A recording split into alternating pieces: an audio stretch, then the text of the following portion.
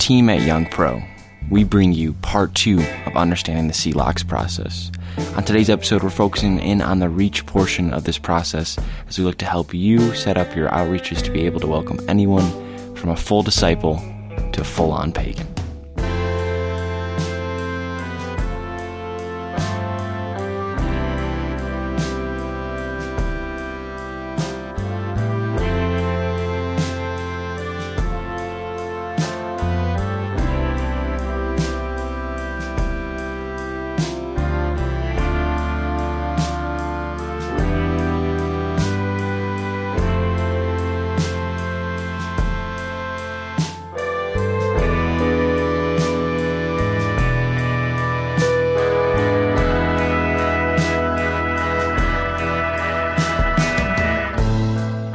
This is part 2 of understanding the CLOCS process.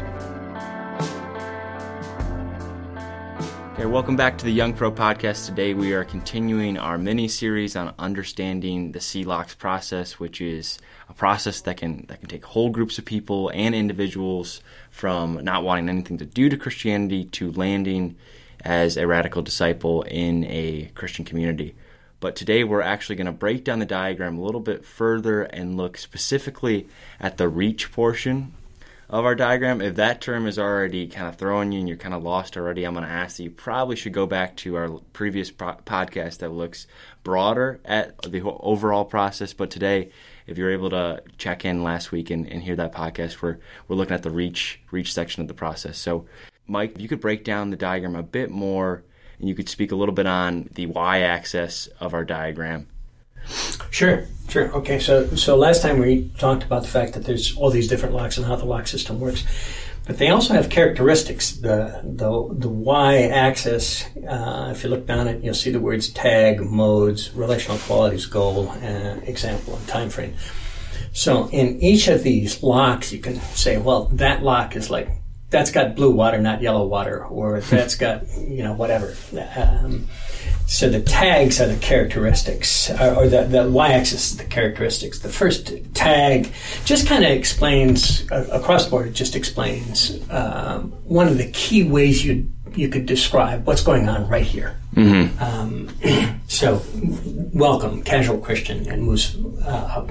The modes are, what's the main way you're putting something on? Is it an event? Is it a program? Is it a series? Is it an environment? Etc. The relational qualities, there's a lot more going on in relationships than people generally think about. So the relational qualities are, what's an initial relationship look like? What does a much deeper relationship look like? There's different qualities to relationships. The goals, what is it that you're trying to get to have happen at this level? Often at the end of the level, the goal is, what do you need to do to get them to go up to the next level? And then an example of what would be the kind of event or environment, or what is it that you're doing? What's that actually look like? Time frame? How long does it last? Right. Great. That's helpful. And as you can hear, if you don't have your handy dandy sheet out right now, you're going to want to get it out. We're going to be working closely with it. But moving forward, as I said, we're looking mainly at the reach portion today. Could you speak a little on the goals of C-level, Lock 1, and Lock 2? Sure.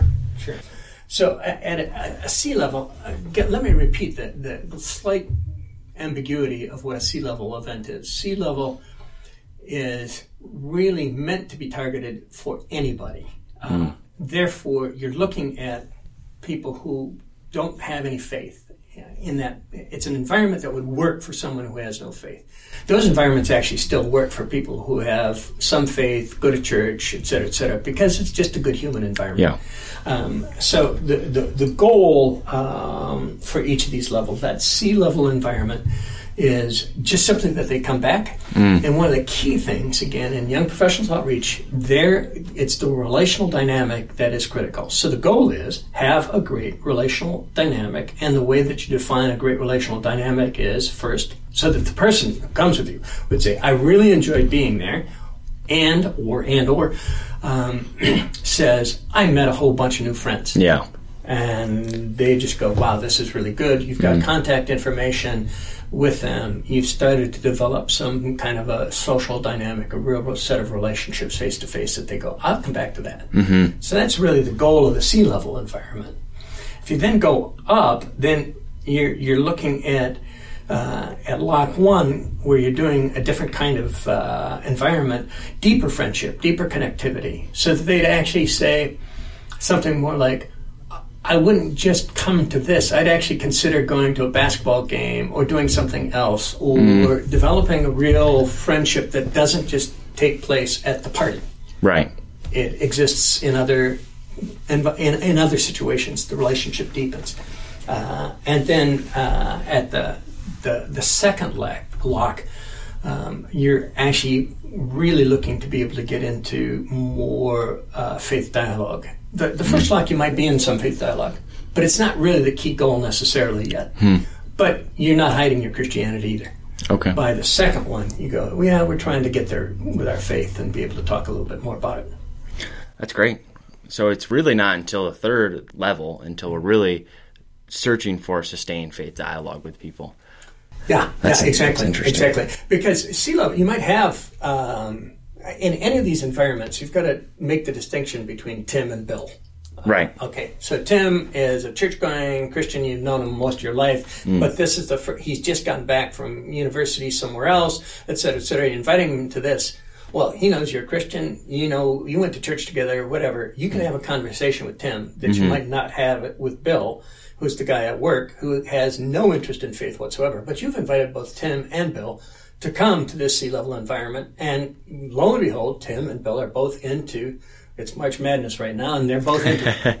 And you just go, right, they're having a good conversation about this, and that's all fine. But I wouldn't expect to say to Bill, hey, I'll see you in church on Sunday, because he's not going to be there. Right. That's great. Well, we've talked a bit, looking at the first level, is we've talked a bit about sea-level environments, but could you break down exactly what makes a sea-level environment for us? Sure. What we're really trying to do is to have an environment where you can invite people, build friendships, and it's not like the first thing I have to do is invite them to a prayer meeting, or the first thing I need to do is invite them to something that's a little too far up and a little too far in for them to feel comfortable. And that's true even with Christians. Right. You just go, I would feel uncomfortable if I was invited to certain Christian things, even though I'm a Christian. Yeah. Because I don't know anybody, and I'm going to be standing here all on my own, and they're going to be talking about things that I don't know, and they're going to have in-speak and all the rest of that kind of stuff. That's what you don't want. Yeah, that's great. And I've heard a little bit before about environments, just being smart, I guess, with the kind of environments we're having. Is there anything that we should look to avoid, like any of the in-speak that we should look to cut out? Yeah, I think that's one of the biggest challenges that you have when you've been in a committed Christian body for a good long while, especially like a community. You do begin to develop and speak, whether you think of it that way or you don't think of it that way. It was interesting. I was just with one of my nephews recently. I realized he talks really differently than I do, but he talks the way his friends talk, not the way that my friends talk. It's not that he doesn't have any friends. Yeah. And therefore he doesn't know how to talk. He talks in the way that his friends talk. So part of what you're trying to do in a sea-level environment is have the kind of speech that just about anybody could connect to. So you're not talking about, hey, I want you to come over here and meet some of the other brothers. You go, what are you talking about? I mean, my other friends, my other buddies, you know. And you go, oh, yeah, okay, that makes sense. So a lot of it has to do with speech, making sure that the speech works well and checking yourself to ensure that you're talking in a way that that doesn't put people off. I think we all have to do that. We realize that. You know, you're in a business environment, you realize you can't just say to people at the end of a phone call to your boss, hey, praise the Lord, I thought that discussion went really, really well. Bless you. You don't say that. Nor would you say that in a sea-level environment. But of course, you would say that after a community meeting. So it's learning. There's that kind of stuff.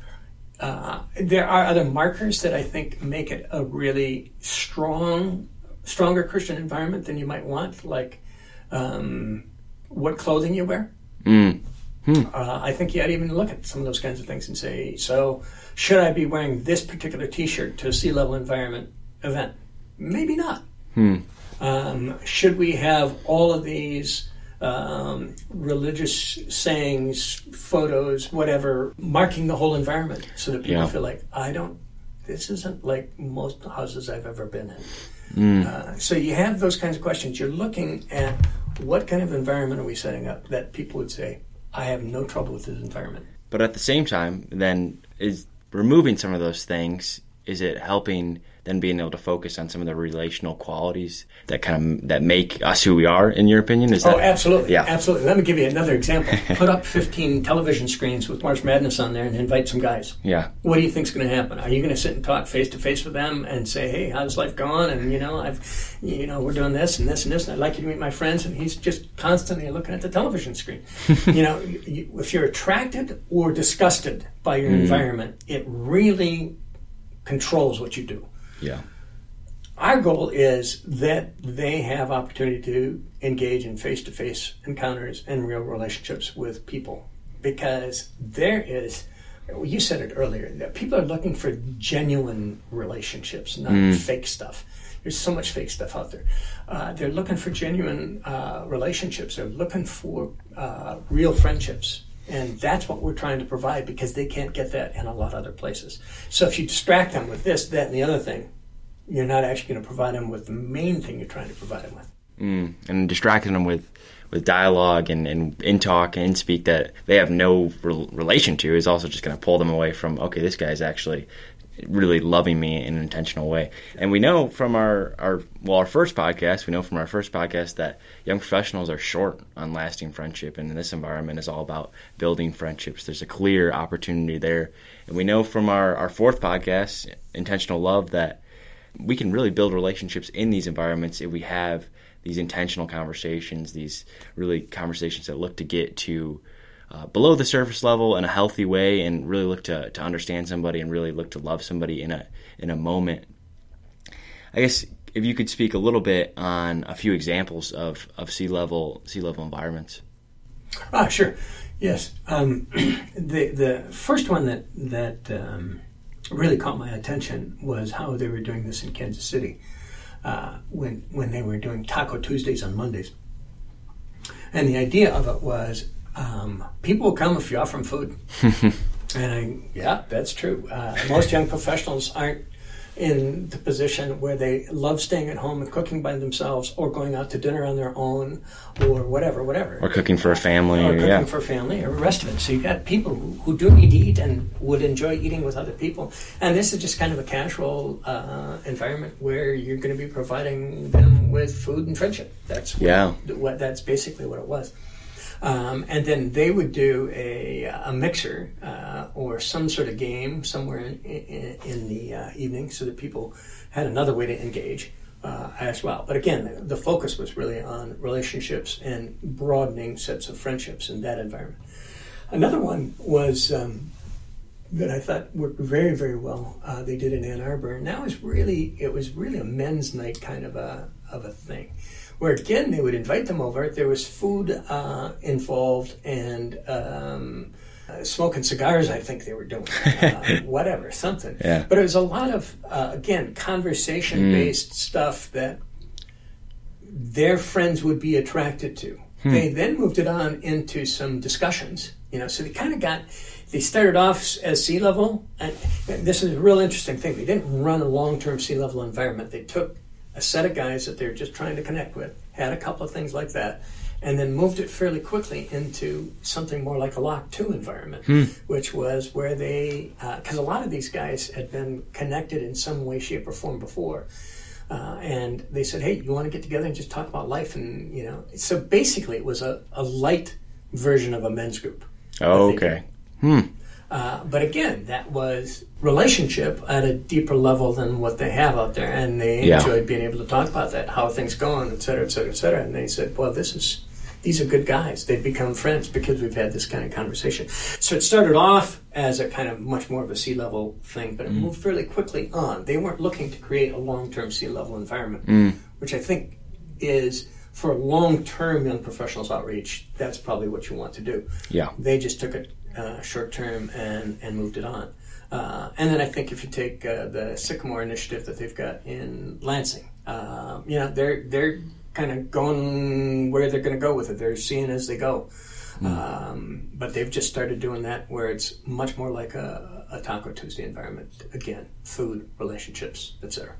Yeah, I think there's an interesting little thread that I'm starting to see through these. It's like what is a young professional transitional adult missing after they leave college, where they have a lot of friends, a lot of like community, and then before they either start a family or land in a community, they're missing eating meals with people. They're missing having good conversation. I've heard other opportunities of joining sports groups. They're missing these things that they had before, and now they're in this 10, 12, 6-year gap that there's really inroads there for outreaches to come and fill that felt need and also build relationships and help move them up maybe to the next lock as they did in Ann Arbor. But moving forward, I guess, could you, looking at Lock 1 and 2, tell me what are some of the key differences between what a C-level environment has and Lock 1 or 2? Sure. Okay, so let's get back to the chart.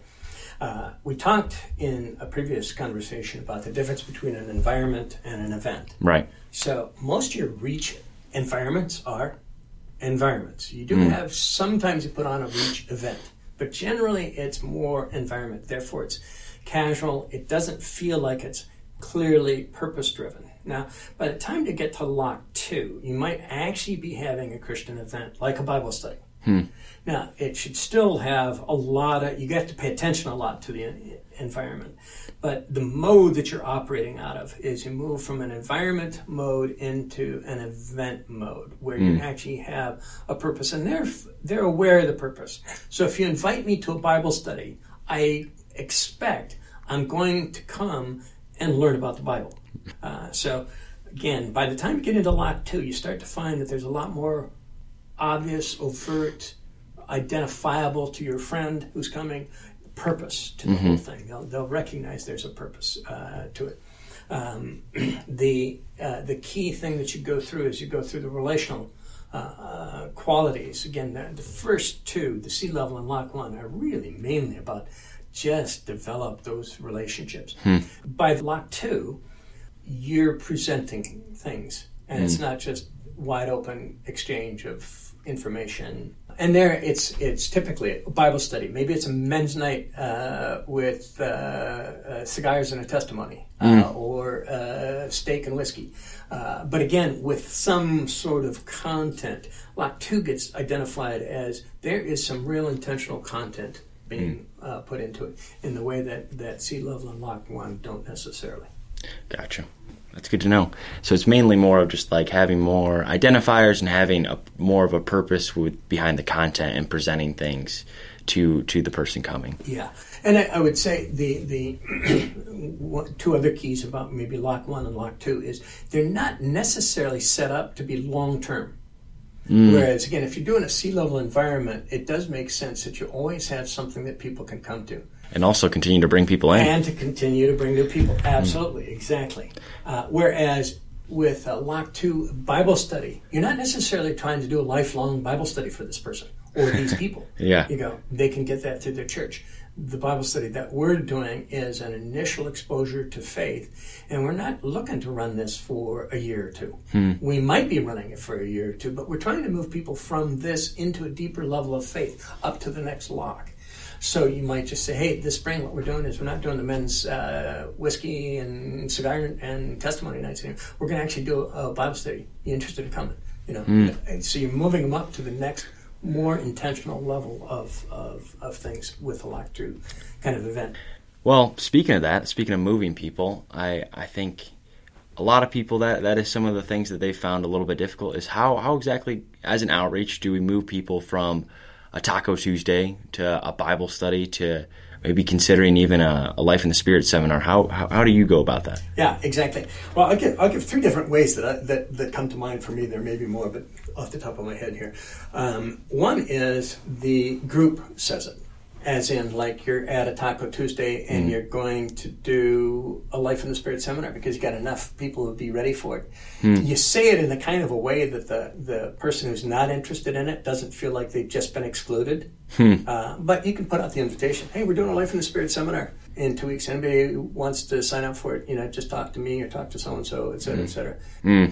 The other ways then are individual, the one-to-one kind of how do you invite someone to take the next step. Right. And some of those happen just casually. So, you've been to this event or that event, you're driving home, and you're saying, hey, we're going to reach the end of the Bible study here in 2 weeks, but there's something coming up after it called the Life in the Spirit Seminar and Alpha Course. And would you be interested in being invited to that?